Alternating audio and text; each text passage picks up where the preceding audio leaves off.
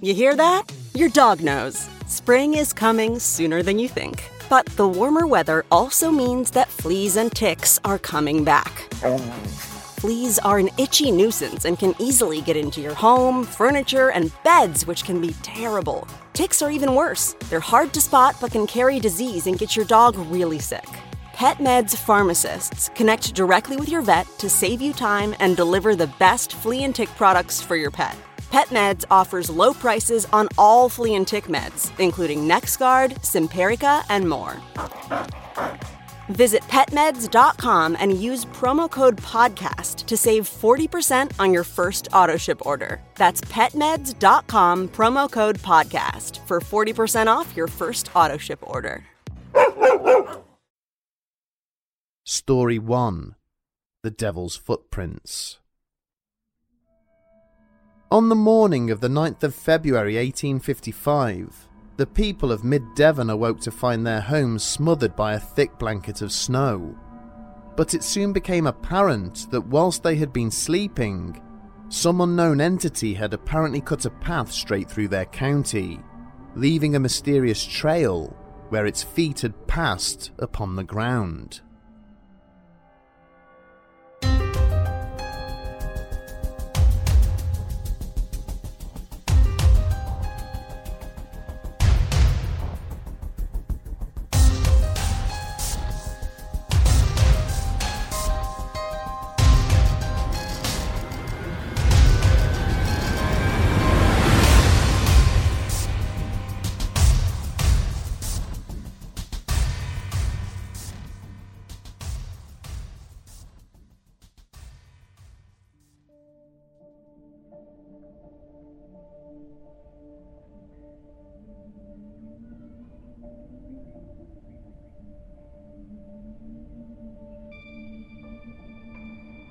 Before his children had retired to bed the previous evening, John Loosemore had allowed them to look out of the window at the snow falling outside.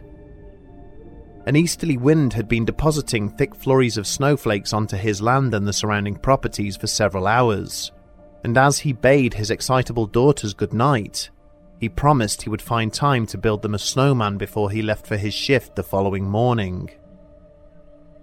When he awoke several hours later, Loosemore hurriedly dressed before confirming that both girls were still fast asleep in their beds.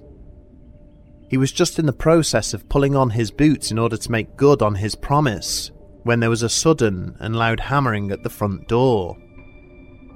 Frowning, John rose to his feet and made his way across to a window to see who was outside. The unexpected visitor to the Loosemore household that morning turned out to be the son of a local farmer, who had been hurriedly dispatched by his mother with orders to fetch the local constable. Inviting the youth inside, John had cautiously listened to the boy's tale before changing into his tunic and reaching for his stovepipe hat. As a result of what he had been told, Constable Loosemore took the liberty of locating a small lead cosh from one of the downstairs cabinets, which he would occasionally use to supplement the official wooden truncheon he had been issued with.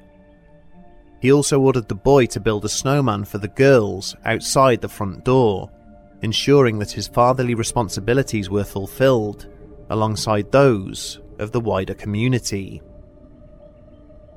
Loosemore was some distance away from the town centre when he had heard the sounds of men shouting. Increasing his pace, the officer hurried down the lane in the direction of the disturbance. Minutes later, he was at the town square to find a small posse of agitated locals assembled there. As he surveyed the various weapons and tools each were brandishing, John found his hand dropping to the cosh in his pocket before he inquired what was transpiring. With some persuasion, the throng parted, eventually revealing the cause of their consternation. There, pressed deep into the snowfall, was a trail of footprints running from one end of the village right through to the other. As he stepped forward for a closer look, Loosemore noted that they appeared to have been caused by the hooves of an animal, rather than those made by a human. When he asked why such a trail should be any cause for excitement, the constable found himself being jostled and shoved in the same direction the tracks were heading. With each subsequent step he took, the realization of what had perturbed the resident slowly began to dawn on him. The footprints he was now following did not stop, even when faced with any form of obstruction. Upon reaching the edge of any building, the tracks would then perfectly recommence on the other side. Where low-lying obstructions such as stalls or laden carts were in the way, the prints travelled up and over them in an unbroken line. Wrestling with the evidence which was being presented to him, Loosemore called for a ladder before clambering up to survey the roof of a nearby single-storey dwelling. When the officer climbed back down, the assembled gathering could see that his face was pale. He explained to them that the tracks had continued across the roof of the building, as if whatever had made them had walked up and over it without a care in the world. A quiet hush now descended upon the gathering, as each person present was caught up in their own thoughts. Someone or something had passed through their village in the night, walking upon hooves instead of feet, in defiance of the laws of nature. And if the rumours were to be believed, this might not be the first time such a visit had taken place. Realising that the local constable may not be the salvation they required, the crowd immediately set off in search of the town priest. The first few weeks of 1855 had been unusually cold, and the southwest of England had been battered and bruised by repeated snowfalls.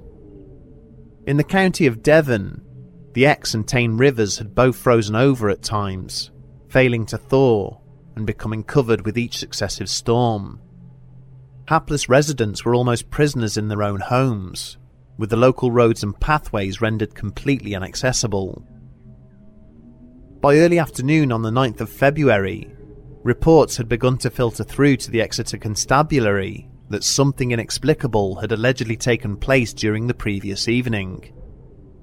As the day had slowly progressed, a steady stream of riders had arrived from various hamlets and villages dotted along the county's southern coastal path, all wanting to inform the police about a mysterious trail that had been found trodden into the freshly fallen snow.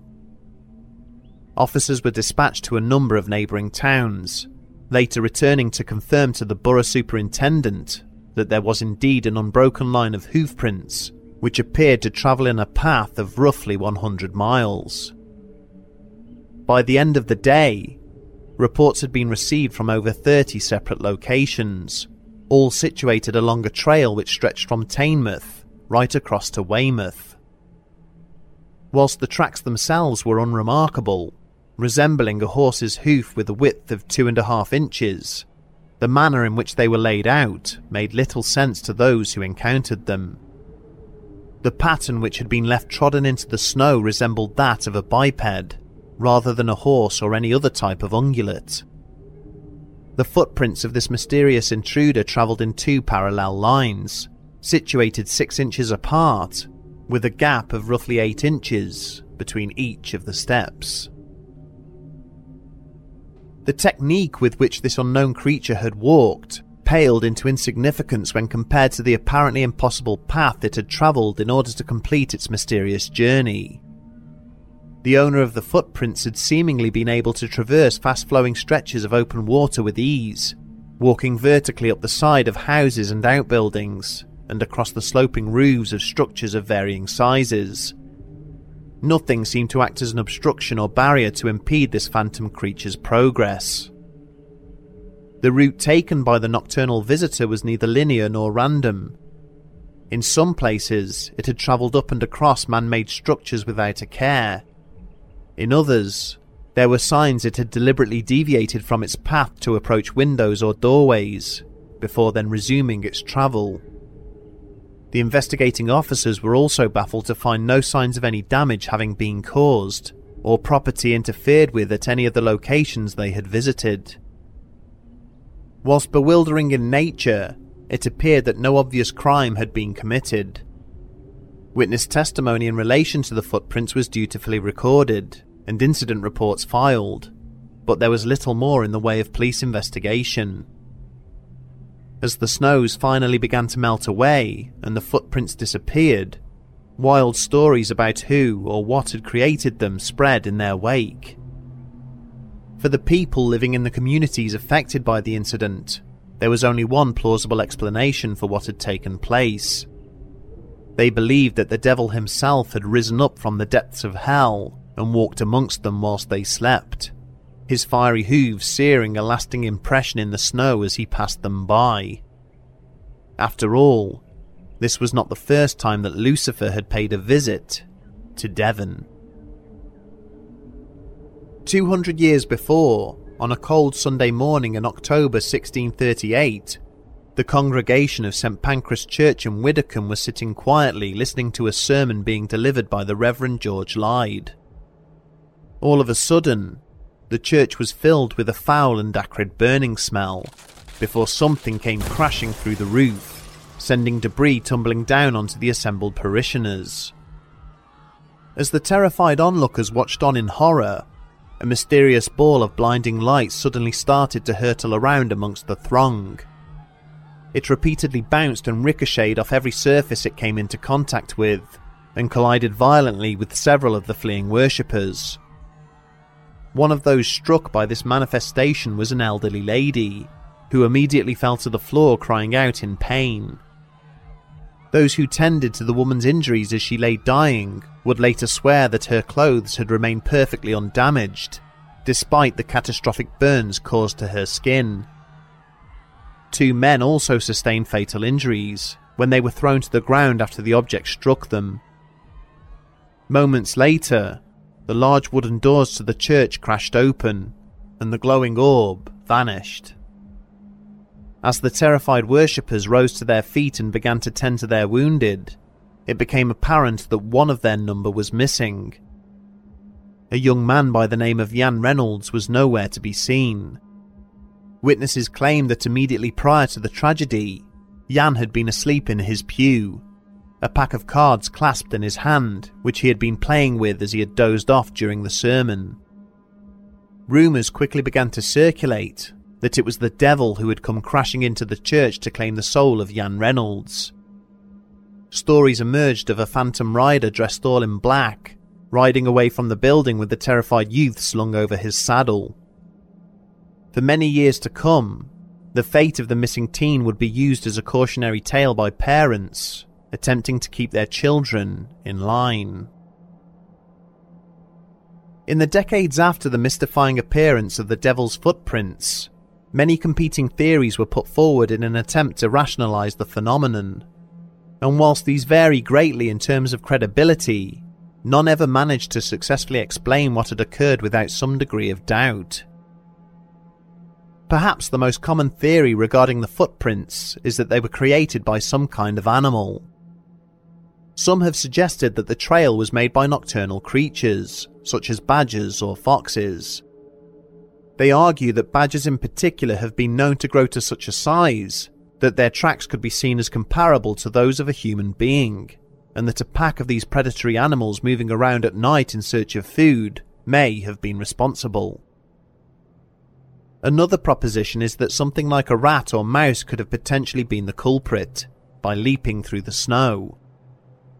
Over time, and facing no small degree of ridicule, these suggestions have gradually been modified to propose that the intruder may have been a kangaroo, escaped from a travelling circus or private collection. Much like the many sightings of big cats on the UK mainland, there have indeed been similar reports of wild kangaroos, and similar large marsupials throughout the British Isles. A slightly more believable explanation would be suggested half a century later by the British novelist Geoffrey Household. The author of Rogue Mail recorded that he had been approached by a man whose grandfather had been working at the Devonport Naval Base at the time of the incident. This man suggested that the true cause of the marks was actually well known to the authorities. The informant claimed that on the evening of the incident, the strong winds that accompanied the snowfall had managed to pull an experimental military balloon free of its moorings at the base. 2 metal shackles had been left dangling behind it, as it had then been subsequently dragged across the countryside by the weather front. Whenever these shackles had made contact with the pristine snow beneath them, be this on the ground or the walls and roofs of buildings, they left behind a pair of indentations that closely resembled hoof prints. Eventually, having now travelled in excess of 100 miles, the balloon had come down to earth near the town of Honiton. Desperate to keep the affair secret, naval officials had paid off a resident whose greenhouse had been demolished by the crashed aircraft. They quickly recovered the debris and took it back to the safety of their base.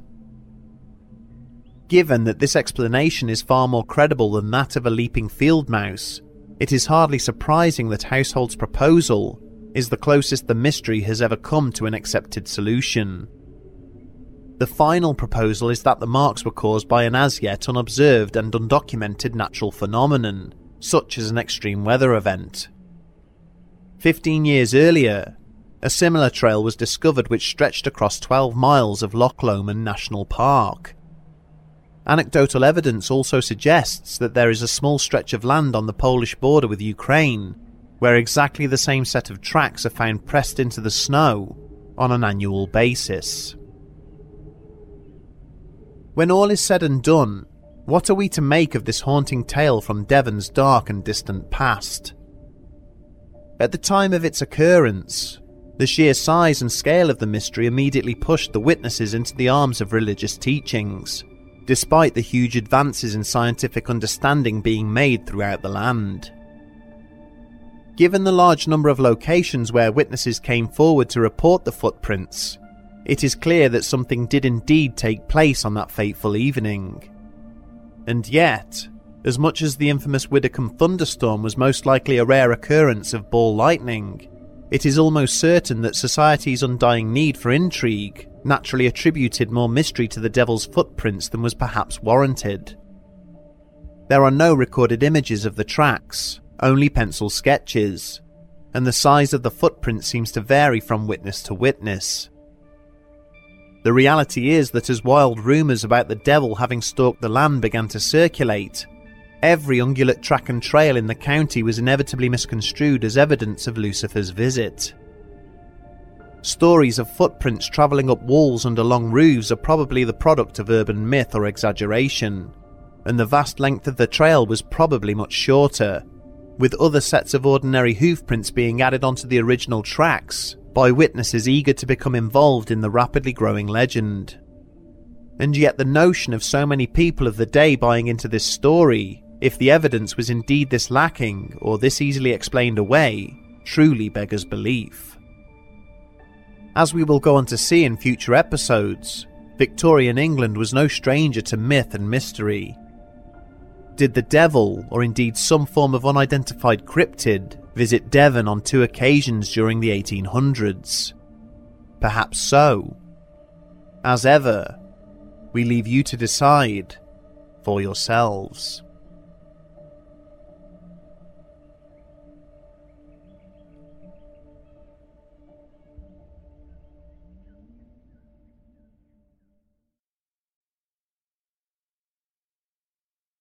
Story 2. The Hairy Hands of Dartmoor. Throughout the world, there are numerous examples of highways and thoroughfares which are believed to be haunted by the spirits of previous travellers. Perhaps one of the most gruesome and well-publicised examples of this phenomenon is to be found on an unassuming stretch of road which cuts through one of England's most beautiful national parks.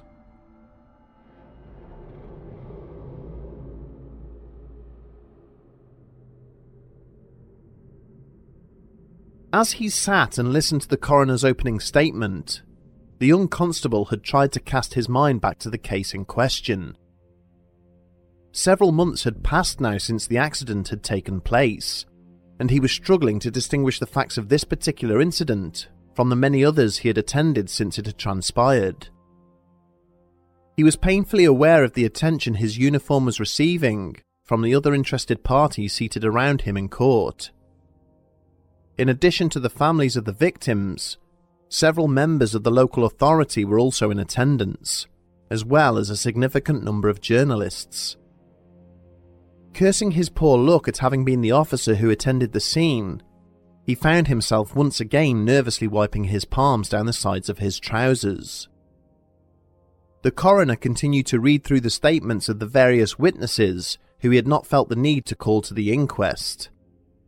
The ambulance workers who had attended the scene, the doctor who had performed the autopsy on the male party, the nursing staff who had treated his female companion, who had survived.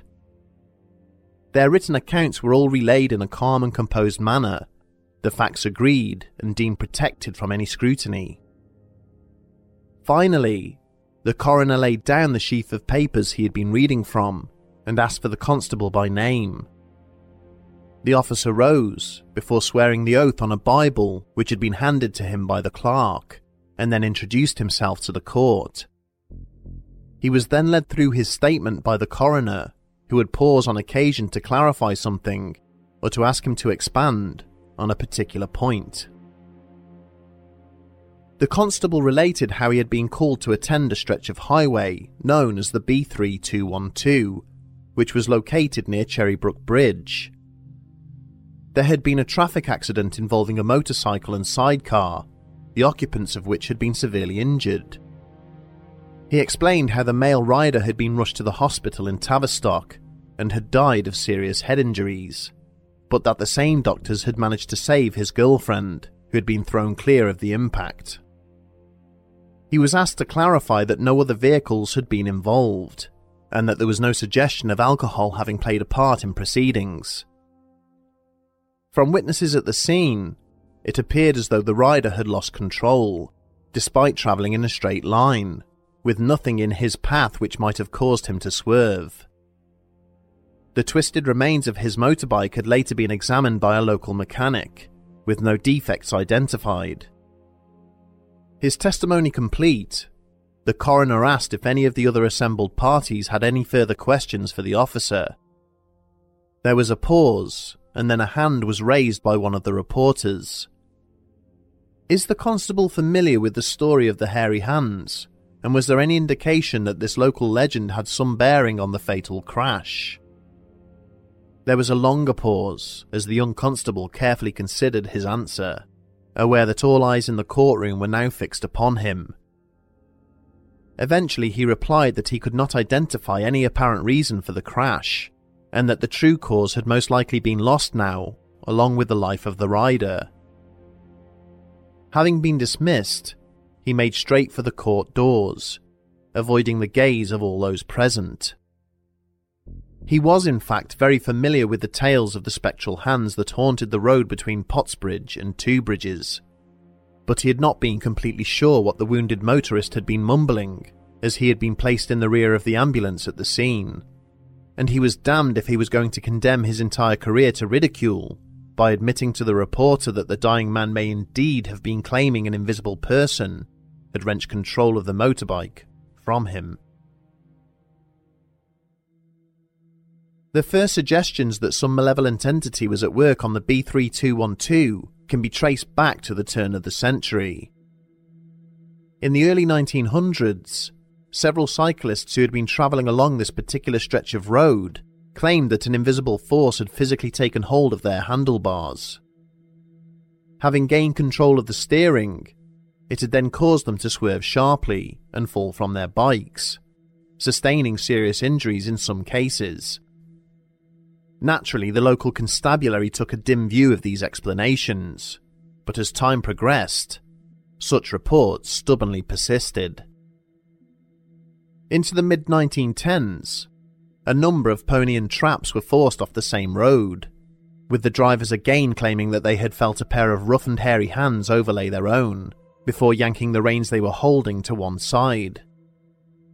There followed several crashes involving motor vehicles, with one traveller being found dead in the driver's seat of his car, which had overturned as it had come off the main carriageway. It was during the summer of 1921 that the legend of Dartmoor's hairy-handed ghost finally became cemented in the national consciousness, following a pair of terrifying incidents which took place on the road. The first of these occurred in June of that year and involved Dr. E.H. Helby, who was the medical officer at the nearby Dartmoor prison. Helby had agreed to take the daughters of the prison's governor out for a ride in his motorcycle combination. The two young girls seated in his sidecar had screamed and cheered in delight as the bike had powered along the road, until suddenly, the doctor began to struggle to retain control. He had fought unsuccessfully for a few seconds to straighten the handlebars, before the motorbike hurtled off the carriageway and into a ditch. The doctor was killed by the force of the impact, but both girls survived. When they were interviewed by the police in the following days, they claimed that immediately prior to the crash, Helby had yelled at them to jump, telling them that someone had grabbed hold of his hands and was trying to crash the motorbike. Neither had seen anybody else present, but were adamant that their driver had been visibly struggling with someone or something. The following August, the local police were called to another accident involving a motorcycle, this time ridden by a young army captain. On this occasion, the rider had survived his ordeal and swore blind to the officers that he had felt the sensation of a pair of large and rough hands closing over his own, which had then wrenched his handlebars violently to one side. Several years later in 1924, a woman and her husband who were holidaying in the vicinity of Powder Mills claimed to have had an encounter with the haunted hands. The female party stated that she had been awoken in the night by the sound of something scratching against the outside of the caravan they were camping in. Rising from her bed, she had followed the noise, as it had travelled away from the doorframe across the exterior of the caravan to one of the windows. Suddenly, a large male hand had appeared on the pane of glass. The woman had watched in terror as it had made its way up across the window, trying to get inside at the top where it was slightly ajar. She screamed out in alarm and then reflexively made the sign of the cross. As her bewildered husband had awoken and sprung out of the bed, the hand had promptly disappeared, leaving no trace that it had been there. Almost 4 decades would pass before another such incident was reported to the police, when a terrified motorist by the name of Florence Warwick staggered into a local police station. In floods of tears, she reported how she had pulled over to the side of the road to check her map, as she had gotten lost whilst visiting family in the area. Warwick related how she had switched off her engine, and then produced a small torch from her handbag to inspect the route. Suddenly, she was startled by a dull thump from the windscreen, and had turned the torch upwards to see what had caused the sound. Recoiling in horror, she saw 2 large and hairy disembodied hands pressed flat against the glass of the window. Once the officers had managed to sufficiently calm the distressed motorist, they drove her back to the scene and searched the lay-by where she had stopped, but they did not find anything of consequence. Having satisfied themselves that she was neither intoxicated nor suffering from some form of mental episode and not knowing what else they could do, they escorted her to the campsite where she was staying, advising her to get a good night's rest. There remains a great deal of speculation as to who the owner of the spectral hands may be. Some historians and local residents claim that they could originate from a motorist who died in a horrific crash on the road, losing both his hands in the process. Others state that they belong to the spirit of a prisoner who was executed at Dartmoor Prison and seeks vengeance on the souls of the living from beyond the grave. The majority of commentators, though, are drawn to the tale of an unnamed worker at the nearby Powder Mills. In this story, the man was able to quit his job at the gunpowder factory as he was left an inheritance from a wealthy aunt who had passed away. Having enjoyed a lengthy period of celebration at a local hostelry, the worker then decided that he wanted to reclaim his personal tools from his former employer. Staggering into the factory, the drunken man forgot that he was wearing his own hobnail shoes rather than the safety boots he had been issued with by the company's owners. A spark caused by his footwear, which was making contact with the granite floor, subsequently ignited some of the nearby powder and immediately caused a huge explosion. Once the fires had been brought under control, all that was found of the victim were his hands, lying severed on the cold stony floor. Documentary evidence revealed in local newspapers certainly suggests that prior to its closure, the gunpowder factory was no stranger to misfortune. Serious accidents were reported there in both 1851 and 1857, which resulted in the deaths of workers due to explosion or fire, though neither make specific reference to the discovery of dismembered appendages. Who knows? Perhaps the hands are not even human at all. Sitting alongside these news stories is an alternative theory regarding the high number of traffic accidents which have occurred on the road, put forward by a writer named Beatrice Chase. In her article, she alleges that the moorland which the carriageway had been carved through contained a significant quantity of metal deposits, which exerted a magnetic effect on the motor vehicles that were travelling across it. There is no evidence that the local authorities have given any credence to Chase's theory, or investigated it to any significant degree. Official police reports of accidents which have occurred on the B3212 make reference to drivers being tired or intoxicated and unfamiliar with the roads they are driving upon. Work has also been carried out to reduce the camber of the carriageway in some parts, as it was considered to have contributed to the collisions. There are striking similarities between this story from the wilds of Dartmoor and other haunted highways around the world. In the vicinity of Uniondale in South Africa, for instance, there is apparently a ghostly female hitchhiker who is believed to antagonize passing motorists. Another such example is the woman in white, who leaves the seats of motorists who offer her a lift soaked through with water from the nearby lake, in which she drowned. Dartmoor's hairy hands are by no means the only example of a pair of disembodied and ghostly appendages which have been separated from their owner. In the Mexican city of San Luis Potosí, 2 sets of severed hands are said to haunt an alleyway in the Alfalfa district. These are thought to belong to 2 boys, who were executed in 1780 for the murder of a priest. Closer to home, there has been widespread speculation that a photograph taken in Northern Ireland during the early 1900s may have captured a ghostly severed hand. The image, which shows 15 female workers posing at a linen factory, appears to depict a hand resting on the shoulder of one of the women, even though they all had their arms folded at the time the image was captured. Unfortunately, over time, the legend of the hairy hands has become something of a go-to for motorists who have been involved in traffic collisions throughout the region.